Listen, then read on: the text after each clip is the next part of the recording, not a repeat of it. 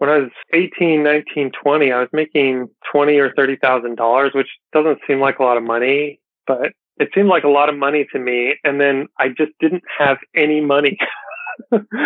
And so there were a lot of moments where I was like, man, where's my money? And I never like sat down and made a budget or anything like that. I just did a pretty good job of living paycheck to paycheck. You're listening to the Millionaires Unveiled podcast, where you'll hear the stories and interviews of everyday millionaires. We'll unveil their decisions, their strategies, and their current portfolio allocation. Now to your hosts, Clark Sheffield and Jace Mattinson. Welcome back to another episode of the Millionaires Unveiled podcast. This is episode number 171. Clark, what's going on, man? How you doing? Good. How about you? We haven't actually talked that much this week. No, we haven't. Both been just busy. It's a crazy time of year. I always made fun of people. I think, Choose FI, they're a great podcast, but they would start at the beginning and be like, hey, Brad, what's going on? I'm like, dude, these people totally know what's going on. Like, they talk all the time. And now it's like we do the same thing, but we actually haven't chatted that much this No, it's been wild. We usually do a lot, but yeah, this week, especially in the last couple of weeks, both of us are just slam busy. I'm ready for February. Yeah, it's crazy. It's almost 1 month out of 2021 here. So presidential changing of the guard this last week, and all sorts of things, developments happening policy wise, and a few things are happening, shaking and happening, potentially more down the road. But are you changing anything based on new administration here now that Biden's taken over and started to play some cards? Well, the market keeps going up. That's one thing. And did you get any GameStop? GameStop. Yeah, man, I missed the boat on that one. Yeah, dude, you got to be on the Reddit forums checking all the hot stock tips. Companies just driving, their stock price going nuts, and they aren't even making any money. And you know something funny about GameStop? I had a former client that did a large amount of business with GameStop, and did a ton of business with GameStop, and really had to start shrinking the business because GameStop was really struggling for a little while. This is back in the day a little bit, but slow payments and non-missed payments and stuff, and ultimately decided to kind of close that relationship. And now I think their market cap's gone higher than it's ever gone before, like double. Yeah, it's crazy. I think it doubled. It was like $10 billion and now it's $20 billion. I may have my numbers wrong, but I just saw something on CNBC where Jim Cramer was talking about it, and the valuation just went crazy. But missed payments or checks, whatever you just mentioned, we were talking a little bit on an interview we just did about unclaimed property that's with the state and how much unclaimed income or assets or whatever it could be, right, the state is holding. It's pretty wild. Yeah, Texas alone, where I'm located, claims that they've paid out over $3 billion, and there's no telling how much they hold right now. I get on there annually and just check for myself, and have been lately just checking on some of the businesses and stuff too. And I was surprised how much stuff was out there for some of the companies I'm involved with, and even had a little bit $36 check that was for myself that was dated. Score. Yeah, man. I was going to pay for some Torchy's tacos this next week. That'll pay 1 month of your Peloton membership. Yeah, it'll do that too. But I'm going to buy some tacos because I'm always thinking about my tacos. But no, it's funny. People get on there, you look at stuff, and we, I don't know how many people are aware of this, but I just kind of happen to be poking around a little bit. And man, I saw some estates for, some people here in Texas. Obviously, it was clear that the person had passed, but man, there was 5 and 6 figure sums of money that the state is holding. That's some serious cash. For me, $36, I'm gonna go buy me some tacos. But somebody out there, these estates, Dude, that's some serious cash for me. Yes, yeah, I know, man. But $100,000+ in a sheet or unclaimed property held at the state for just one individual I just happened to look at. And it's definitely something that, wherever you've lived, to definitely go check up on. Is that something you check up on in New York there at all? Yeah, I did. I probably haven't done it this last year, but I did a couple of years ago. And even in Utah, I just searched my last name, and there were, some of them were, I think I found like a little bit for my uncle, for my cousin. It's just kind of weird. Like there was even some from my grandpa, I think, or brother. So Anyway, yeah, if you don't know about that, just type into Google or just do a quick search like unclaimed property for your state, and you can just go in and I think they just do your name, right? You don't even have to do your social. Yeah, so you can search by name, and then to claim it, it depends on what state you're in to be able to get it and how much it is and stuff. Sometimes you'll have to provide some more information so they can match it to you. But yeah, it's definitely good practice. I mean, the states it's unclaimed property. I mean, for whatever reason, some company or who owes you money, or, a company you worked for owes you money or whatever, forgot to give you your last check or whatever it might be. I mean, there's so many scenarios. Banking account that you close, you forgot a little bit of interest on or whatever it might be, gets turned over to the state. And if you don't claim it, then the state holds on to it. So they got a lot on their balance sheet. Yeah, you can claim it, and all you have to do to claim it is send 10% of it to the Millionaires Unveiled Podcast, LLC, and then you can get it. Yeah, that's donate to our charity if you want. Oh, man, that's good stuff. All right, well, today's show, we've got Joel. He's an electrical engineer. He's got a net worth of $518,000. He's about $275,000 in investments, 200 of that's in a 401k. He's got a Roth for himself and one for his wife, and he's got some home equity. So great episode with Joel. He's well on his way to becoming a millionaire. Like we've discussed a little bit before, sometimes we like to profile those they're well on their way. One, to provide a picture of kind of the journey, but also some of those that aren't quite there, but what they're doing to get there. We all got to start somewhere, and sometimes it's good to see where people are starting, so that we can kind of build our own journey as well. Last week we had Andy. He had a net worth of $1.1 million. He quit his day job after 15 years and started a new career in digital marketing. He's the current host of Marriage, Kids, and Money podcast. He's a paid-for house worth about $420,000, $500,000 in retirement accounts, and about $100,000 in cash. It's a great interview with Andy, so if you're interested, go check that out. We appreciate you tuning in to the podcast week after week. If you enjoyed the show, we'd appreciate you leaving a 5-star review on either iTunes or Stitcher. It really helps us grow the show and reach new millionaire interviewees. We really appreciate those who have written in, and very appreciative of those who entered the book contest as well. We'll get that copy out shortly. If you're interested in multifamily opportunities or commercial real estate, reach out to us, millionairesunveiled@gmail.com. We'll get on a phone call, kind of walk you through our process and get that going as well. Without any further delay, let's get into today's episode with Joel. Joel, do you want to just give us a little about your background and what you're up to now? Yes, I'm 33 years old. I'm an electrical engineer. I live in Portland, Oregon. And so what I'm doing now is working my 9 to 5 from home, like a lot of people. And my wife and I had a baby. So that's a new challenge.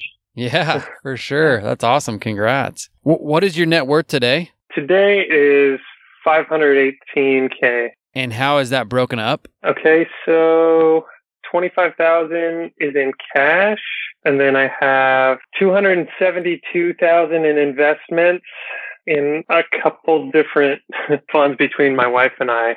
There's a HSA that's $20,000. There's my prior 401k that I haven't rolled over yet, which is $122,000. There's my current 401k, which is $11,000. My wife's 401k she rolled over is $73,000. Then she has a Roth IRA that only has $3,000 in it, and we have a taxable account that we just started for our baby that $5,700. And my Roth is $31,700. And then there's some accounts that are zero that I used to have. We have no debt except for our mortgage, which is $240,000. And then the home's estimated value is $460,000. Awesome. So your investment accounts, you've got quite the gamut there. Are all of those invested in individual stocks, mutual funds, index funds? What's the breakup there? They're more or less index funds. I would say 60% or so. I should have done a little bit better homework. Let me just pull up. I'm not going to try to do a commercial for Personal Capital, but you can pull up holdings and just see what your allocation is. 63% is U.S. stocks, 22% international stocks, and then 7% is bonds. Another 7% is in a REIT. And so those are all going to be in index funds. I think I use in my rollover accounts at Vanguard, I have most of that in VTSAX. And then at work, I think they didn't have that. So I did an S&P 500 and then a mid cap to complement that and kind of approximate BTSAX. And then I do 20%. I try to do the same allocation in all of those accounts, and maybe that's something I'll change in the future or do differently but most of these are in tax deferred accounts right now. So Yeah, no, that's interesting. So yeah, I haven't done a lot of strategy as far as which things go in which accounts, but I think I started with kind of the Dave Ramsey model of a quarter in, each of these 4 categories, one of them being foreign or international. And yeah, I had kind of looked at the historic returns of that category and didn't like them very much. So I cheated down to 20%. But other than that, I'm kind of like U.S. total stock market, 60%, foreign is, or international is 20%, and then bonds and REIT is the rest. It's interesting you bring up the international. We just had Chris Hogan on the show, and that was a question that Clark brought up with them, is just, the recommendation on the international. For the longest time, at least in the I guess in the last 5-10 years or so, international has trailed U.S. stocks and the S&P and everything. And so he asked them if that was still the recommendation. And Chris Hogan brought up that, he and Dave have conversations about that all the time. And yes, you're right. That's true. And I think too, it's interesting, we invest so much in the U.S. stock. I mean, there's so much international exposure anyway, as it is. Mm-hmm. And Clark and I have kind of had the discussions, is that model that he's come up with, is that pretty archaic, the way that investing is gone? Just given that when I think Dave Ramsey came up with that model and has been preaching it forever, I mean, heck, you don't even really look up funds by growth and income anymore. I mean, I guess a few American funds might, look up by growth, but you just don't really look at funds. And I know some of the purists in the finance world or the finance world discuss funds like that. It's fixed income, it's growth in income and whatnot. But for the layman, the general public, we don't even really look at investments like that anymore, right? We have these index funds that become popularized. We're down to 0 fees for all these things. It's a totally different world now. And we had that discussion about that international. It's funny you bring that up as an investor, that you don't like the international funds or the returns, so you changed it. Well, that's what you got to do as an investor. You got to say, hey, I like this plan, but I don't like it all the way, or, I'm going to make this tweak. And I think as much as anything, you get success if you have any plan. But yeah, when I first started, I was looking for these categories that he had touted, and I was like, what's this growth and income? I'm not seeing you go into Morningstar or something it's divided by large cap, small cap, growth and value in kind of a grid, and you're like, okay, why don't I just tell us how they fit into this language that most people are using, and all the 401k holdings are named large cap, large value, or aggressive growth. I guess aggressive growth sometimes. But yeah, you see aggressive. Yeah. I think one of the important things is it's not necessarily how much you have in a diverse portfolio, but that you have a diverse portfolio. This is one of the things I learned from Rick Edelman, was the power of rebalancing. I used to listen to his program quite a bit, and where I obviously don't agree with anybody 100%. But I was intrigued by this concept of you have 50% stocks, 50% bonds, and you rebalance. When the stock market drops, you take some of the bonds and you sell them and you buy the stock. And then when the stock market goes way up, you rebalance and you sell now overpriced stocks and you buy the bonds. And so what I did was I did some historical simulations, as probably many of your listeners who are engineers like to try to do with stock market data and stuff. And I was just seeing what happens to your returns for a given portfolio. And what I found was the weighted average of your portfolio is not the return that you get over the long term if you're rebalancing. What happens is, because when things drop down, you're buying them, and then when they're relatively expensive, you're selling them. What happens is the actual return you get, it gets shifted towards the highest returning asset class in your portfolio. And so if you have 25% in U.S. stocks or 30% in international, if you have 25% in international stock or in international stocks, or 30% in international stocks, or you have 20 or 15%, as long as you rebalance, your portfolio will trend toward whichever asset class is performing the best out of all of them. And how often do you do that, Joel? How often do you rebalance?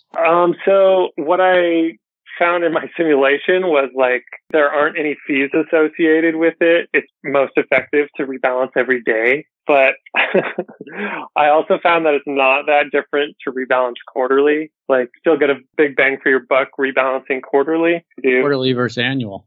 Again, I think it's a small difference. But the other thing I do is when there's a big market correction of any kind, like what happened here back in March, that's one of the things I do is I try to use like a mental trick when bad things are happening in my portfolio to make it seem like I'm still doing good, or at least I'm doing better than everyone else, or something like that.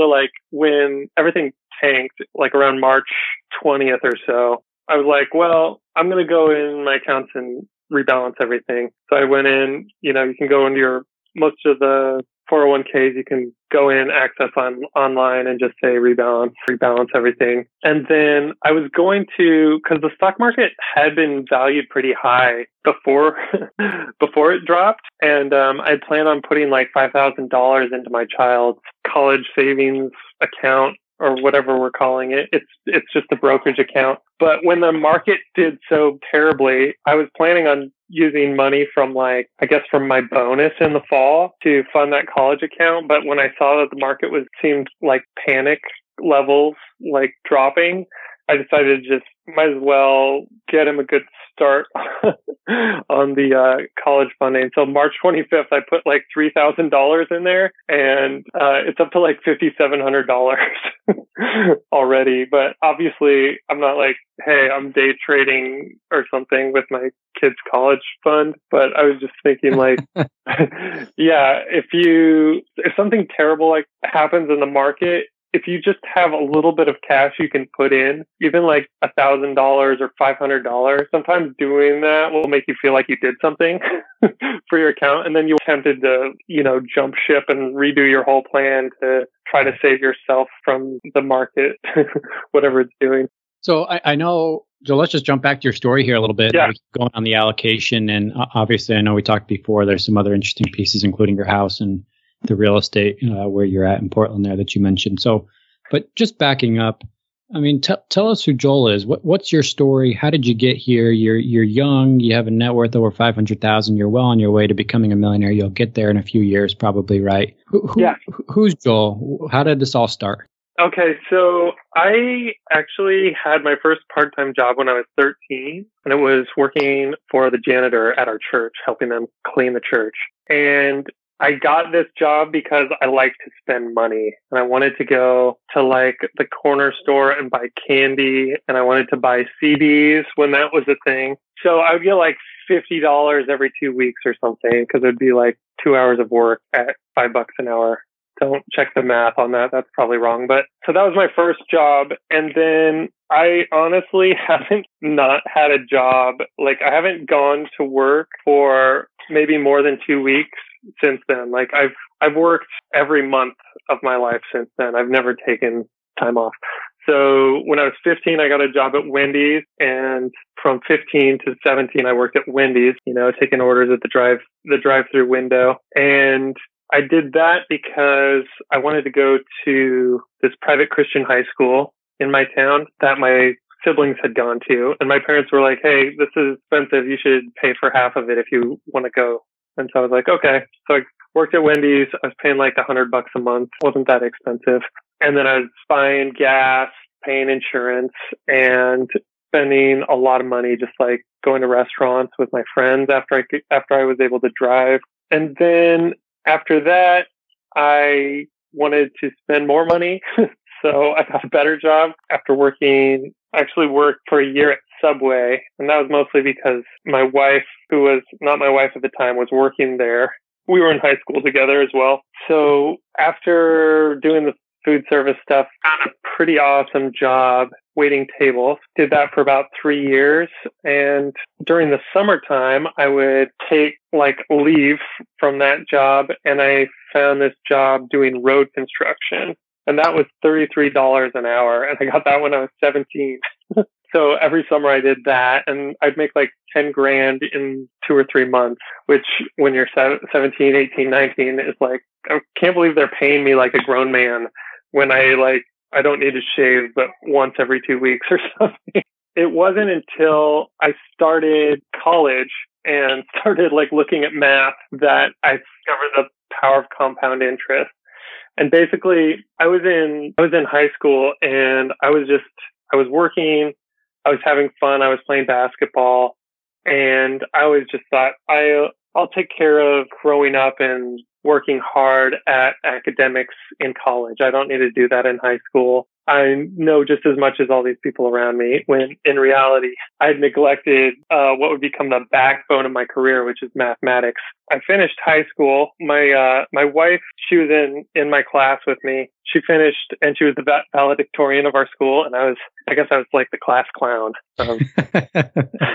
And so we started dating like a few days after high school. Her parents weren't they were both educators, and so they knew that I wasn't the best student, and they were like, their daughter obviously was the best student, and they were like, oh, okay, this is not good news, and this will probably pass. This is a phase or something. So my first semester after high school, I decided to volunteer to help with Hurricane Katrina because it was 2005. So I went down with my buddy who is already like a licensed contractor, and just like donated work on helping the church like rebuild and helping some of the community members with repairing flood damage. And I was like, man, this is so much fun. I like working. I like doing construction. And maybe for my career, I'll be an electrician so that I can have my own business and I can work with this guy because we had a good time. But I do want to go to college just to be like a better or like have more book knowledge than most electricians. So I was like, I'll go to community college, take some electronics classes, electrical engineering courses. And then when I go into being an electrician, I'll have a little bit of an edge.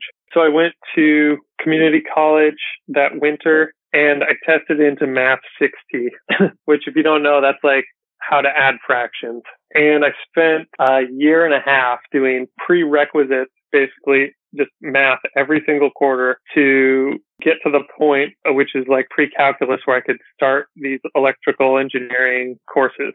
So once I finished that and started doing the electrical engineering courses, first of all, doing that gave me a huge boost of confidence because I found out I wasn't actually stupid or bad at math. I just hadn't learned how to do it and was actually getting straight A's in it. So that basically finding out that I was good at math, good at problem solving, gave me the confidence to go into electrical engineering and switch my mindset from going into construction, which is a perfectly legitimate field and probably would have been fun and profitable. But it's just the opportunity I saw was, you're really good at this. This is fun. Let's just do this. And I remember somebody coming to my class from the local tech university and saying, hey, it was a calculus class. And he said, hey, you guys are in this class because you like math, and you should consider going into engineering and coming to our school and learning engineering. And he basically put up a list of like the engineering salaries for the different kinds of engineer. And he's like, electrical engineering is the hardest, but it pays the most. I don't know if that's actually true, but that's what he said. And then he, showed these other fields of engineering. And my mindset at the time was like, well, I'll just do the hardest one. And if it's too hard, then I'll try one of the other ones. And I think that mindset actually through most of my 20s, especially after I got married, was do the hard work now, front load all the hard work. Because when you're like 40, 50, 60, you're not going to want to go do a bunch of hard stuff. Like I wanted by that time to be, not coasting through life, but I didn't want to be doing the long hours. So I would work full time, get off work go to night class, study all Saturday and Sunday and do my homework and start it over again. I did that for about 3 years, finished my undergrad degree in engineering. But one thing that I did that helped was my first job I got just with my associate's degree. And that job had tuition reimbursement. It was a HVAC controls engineer. And so it was only $32,000. So you think it's like, oh, it's an engineering position, but it wasn't very high paying. I actually took an hourly pay cut from waiting tables, but they had tuition reimbursement. So if you factor that in, probably a raise. But that definitely helped me to A, graduate without very much debt, and then B, once I found my first job after college, I was able to negotiate a little bit higher pay, saying like, hey, I know I don't have experience doing this kind of work, but I have, 3 years of engineering work that I've done and shown that I can get raises and that people appreciate my work. And so, yeah, it was a really hard couple of years after high school, getting through college and being newly married. But definitely after I finished college and was just working full time, it felt like I was on vacation because I had so much free time. And so where I'm at now is I've done that again with graduate school. I just finished in 2019. Now I'm doing software engineering, algorithm development, machine learning type stuff for a tech company that's based in the Bay Area. And I'm working from home, like most people who work for a tech company are probably working from home right now, and taking care of this baby. So that's where I am now. Nice, man. Good for you. Yeah, we're recording this just for our listeners at the end of July 2020. So pretty interesting. Oh, Joel, there we go.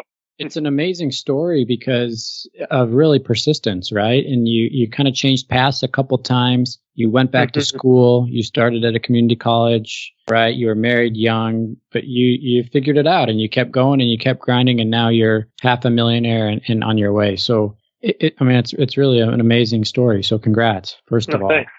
Is there a moment in time that you could point to where you said, look, I've got to change my outcome. I can see where I'm headed, and I don't, you mentioned construction. You said, I don't want to do that. Is there a moment in time where you said, hey, I got to figure something out, and this is the route I'm going to take? Was it a conversation, an experience? Was it just planning for the future? Anything particular? Well, I think there were a lot of moments where, particularly since I started working so young, and I was able to make, I think, when I was 18, 19, 20, I was making $20,000 or $30,000, which doesn't seem like a lot of money, but it seemed like a lot of money to me. And then I just didn't have any money.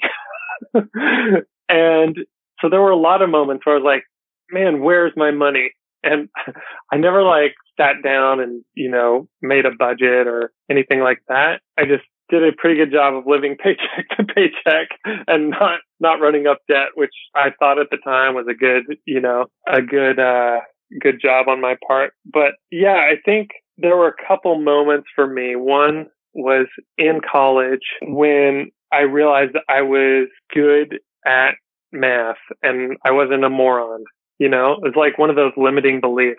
Like if you miss something in mathematics for a quarter or for a week even, the next week, what the teacher is saying is going to sound like complete, unintelligible, something that seems impossible to understand. And if you don't do the work and go back and find out where you went off the path, it's just going to get harder and harder and seem like, oh, I'm not a math person. So I think one of the big things for me was realizing I'm actually very capable at doing this. I just need to do the work. I need to work as hard at learning as I have been working in jobs.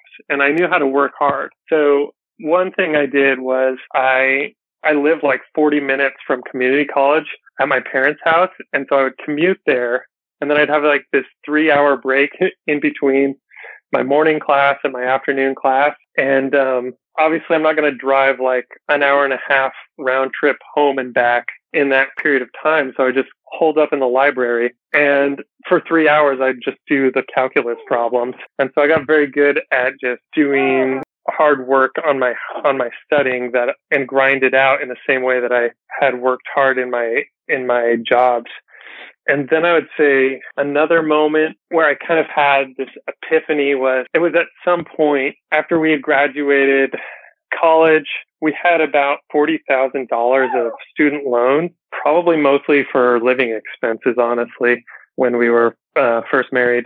So we used Dave Ramsey's plan to get out of debt, and that took a year because we were making so much money. How much were you making at the time? So when we graduated, as a couple, we were making $160,000. Wow, good for you. So you were making 160, you paid off, you said 40, right? 40. Yeah. And I think, I'm sorry, that was after like a couple years we were making 160. I think initially I hadn't gotten my better job yet. So I think we were making like 120. But, our rent was like $700 a month, and we just didn't spend money on anything else except for paying off those loans. We were like, let's get rid of these things. And in my planning to kind of project how long it would take to get rid of them, I kind of just foyered or looked at, okay, what's next after this? And what if I can project getting rid of this loan, what else can I project doing with this income? And I kind of go back to that idea of front loading the work. I was like, well, when I grew up, my dad, I don't know how much he put away for retirement, but it certainly, I don't think is as much as he wanted to put away. I think he probably did the company match for a long time. And then by the time he was retiring, he was like maxing out everything, trying to do the catch-up contribution. And I was thinking, we're fairly newly married. We're going to have kids in the future. My wife might quit her job. We should try to get as much money into this thing as possible so that if expenses come up in my life, like sending the kids to college and stuff like that, I can back down to just doing the match, and I'm not going to like hose myself. Right. And when you run those calculations, right, of if I invest X amount today and it grows at X percent over 20, 30 years, whatever period you put in there, right? I mean, you come out, it's amazing, right? If you look at those, if you start 10 years later or even 5 years later, how much you have to put in and at what rate to catch up. Right? Yeah, actually, I have a pretty cool spreadsheet I'm looking at right now. And it basically says, what's the value of $1 you save right now when you're 65? So if you're 20 years old, every dollar you save is going to be worth $90 at 65. That's assuming a 10% return. But when you're 27, it's only $45. So I would look at stuff like that and be like, man, if I just save $1 today, I don't have to save $2 when I'm 27. Or I don't have to save $4 when I'm 34. Like if you can max out your retirement account when you're 20, that's like maxing it out 4 times when you're 34. Yeah. And so just that kind of stuff. That kind of thinking is what kicked it off. Yeah, really motivating for me. Yeah, no, it's a good answer, and we appreciate you opening up and sharing. So thank you.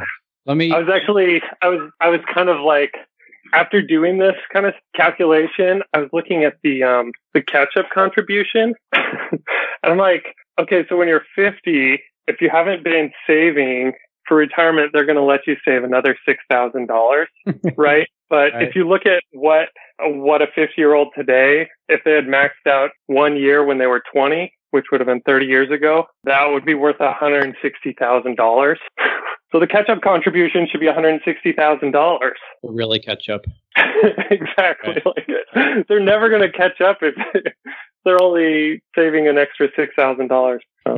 So let me just ask you, Joel, here, I know we're getting close on time. Let me just ask you a few rapid fire questions here. So you mentioned the debt, right? You had the $40,000 in student loans. Did you have any other debt, car debt, credit card debt, or just the student loans?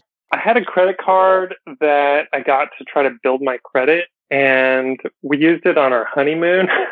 And when we got back home, I went to fill up with gas, like on the way home from the airport, and it was declined. It was like a $2,500 limit or something. But other than that, we haven't done debt. No debt. Yeah, good for you.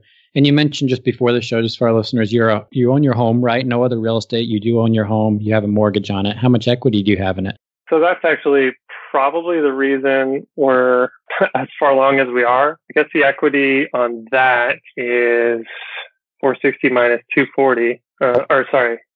460 minus 240. So that's 220. Yeah, 220. Yeah, that's good. It's awesome, man. Good for you, especially at a young age. Yeah, that's just one of those kind of luck things.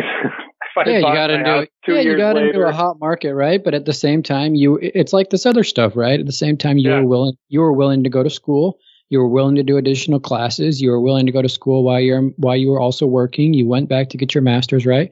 mm-hmm. I think activity creates luck a little bit, right? In a sense, you start taking those chances. Yeah, and definitely. And there's always like, oh man, like the townhouses up our street were selling for like $175 at the time. And like 2 years later, they were selling for $350. And with my wife and I, with our income, I think our mortgage at the time was like 1/8 of our take home pay or something really small. I was like, man, we should have bought a couple of those townhouses. But you kept building it? Yeah. So in the same way that we were lucky in buying into the good market at the right time, we're also unlucky in not buying in more. That's water under the bridge. Every real estate investor says, or really any investor, right? Stock investor. Yeah. Should have done more sooner. So have you ever used a financial advisor? I haven't. I did one of like Dave Ramsey's ELPs the first time I opened a Roth IRA. And I don't know if things have changed, but it was even difficult to follow his own suggested allocations because the person selling the products, they were through an insurance company and they were just called like lifestyle portfolios. And there was just like 4 portfolios to choose from. You couldn't say I want a quarter in this or that. And it wasn't a terrible product. And I'm sure if you invested with that, it wouldn't be a total waste of your money. But I didn't have the flexibility doing that. And I had learned so much.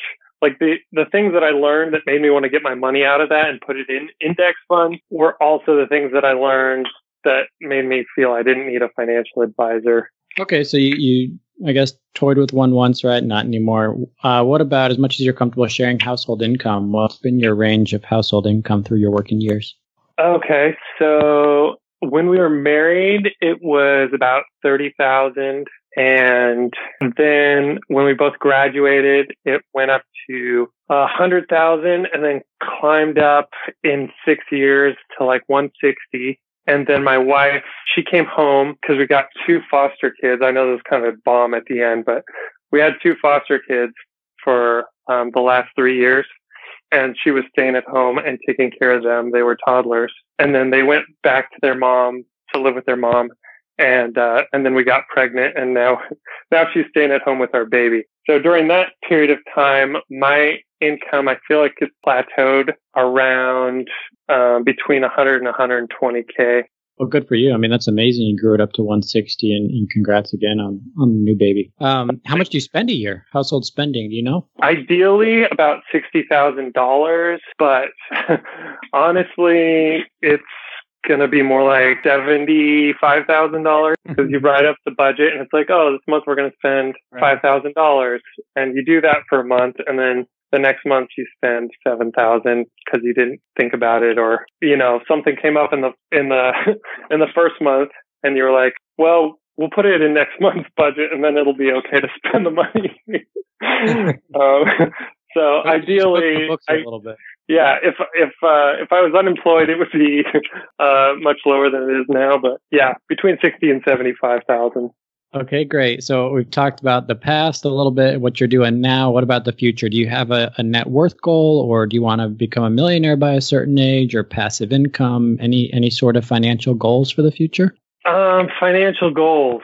I actually want to become somewhat self-employed. Right now I'm working from home, and I'm seeing like how easy it is to work for my employer and how much free time I have outside of that. I'm not commuting. I have weekends, and I was even looking at just getting a part-time remote job, but a lot of them are full-time remote jobs. And so, yeah, if I could build up a base of either project-based contracts or a number of part-time contracts, I think I could make probably double what I'm making. So that's kind of like my career goal, is to eventually be more self-employed. And I think that having a higher net worth will allow me to do that with a lot of peace of mind. Yeah, nice. Good for you. So just final question here, Joel.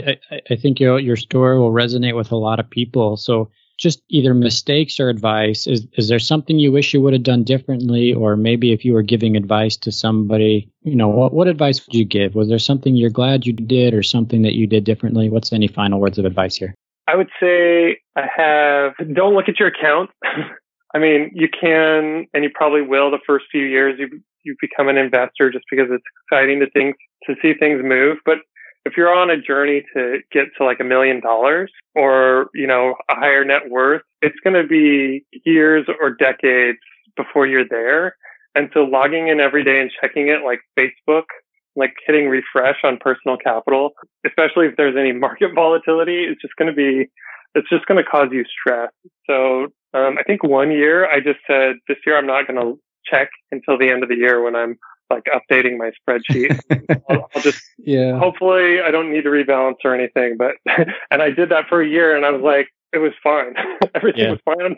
I checked the end of the year and it was still in your account. Yeah. We've talked to some millionaires where they check every day while it's going up and they don't check at all when it's going down. Right. The other thing that I would really stress is don't think about getting to $1 million as a linear process. So like right now I have 500K, right? And so a lot of people would say you're halfway there, but actually with the way compound interest works and the number of years that I'll eventually take to get there, if you look at just a calculation of constant contributions and constant interest, which is, a little unrealistic, but 500K occurs about 70% of the way there in time. So that's true for other things. When you're at 100,000, you might think, man, I've been working for 3 years, saved up 100,000. I'm only a tenth of the way there. But actually you're closer to a quarter of the way there in time. And it's kind of like start climbing a mountain and you put in a little bit of work. You're starting to get sweaty and tired and you look up at the top and you see the climbers way up there look like little ants. And you just think, I can't do that. I can't get all the way up there. Right. But what you don't realize is with this kind of mountain, the higher you climb, the easier it gets, the lighter you get. And instead of getting tired, the higher you climb, you get like more energized. So I guess, that's my advice, is not to think of it in linear terms because it's not a linear problem. And if you make any kind of progress at the beginning, like we talked about earlier, that's actually really big progress towards your financial future. Yeah, success helps breed more success, right? Exactly. Each other, and you have these little victories in your mind. And Joel, thanks for coming on. Really appreciate it. Really cool story. Net worth of over $500,000, well on your way to becoming a millionaire. So thanks again for your time tonight. Really, really appreciate it. Thank you. Hey, thank you. I love the podcast. Take care. Thanks, Joel. Thanks for listening to the Millionaires Unveiled podcast with Clark Sheffield and Chase Mattinson. For more stories, investment opportunities, and information, check out our website at millionairesunveiled.com. See you next time when you'll hear from another everyday millionaire.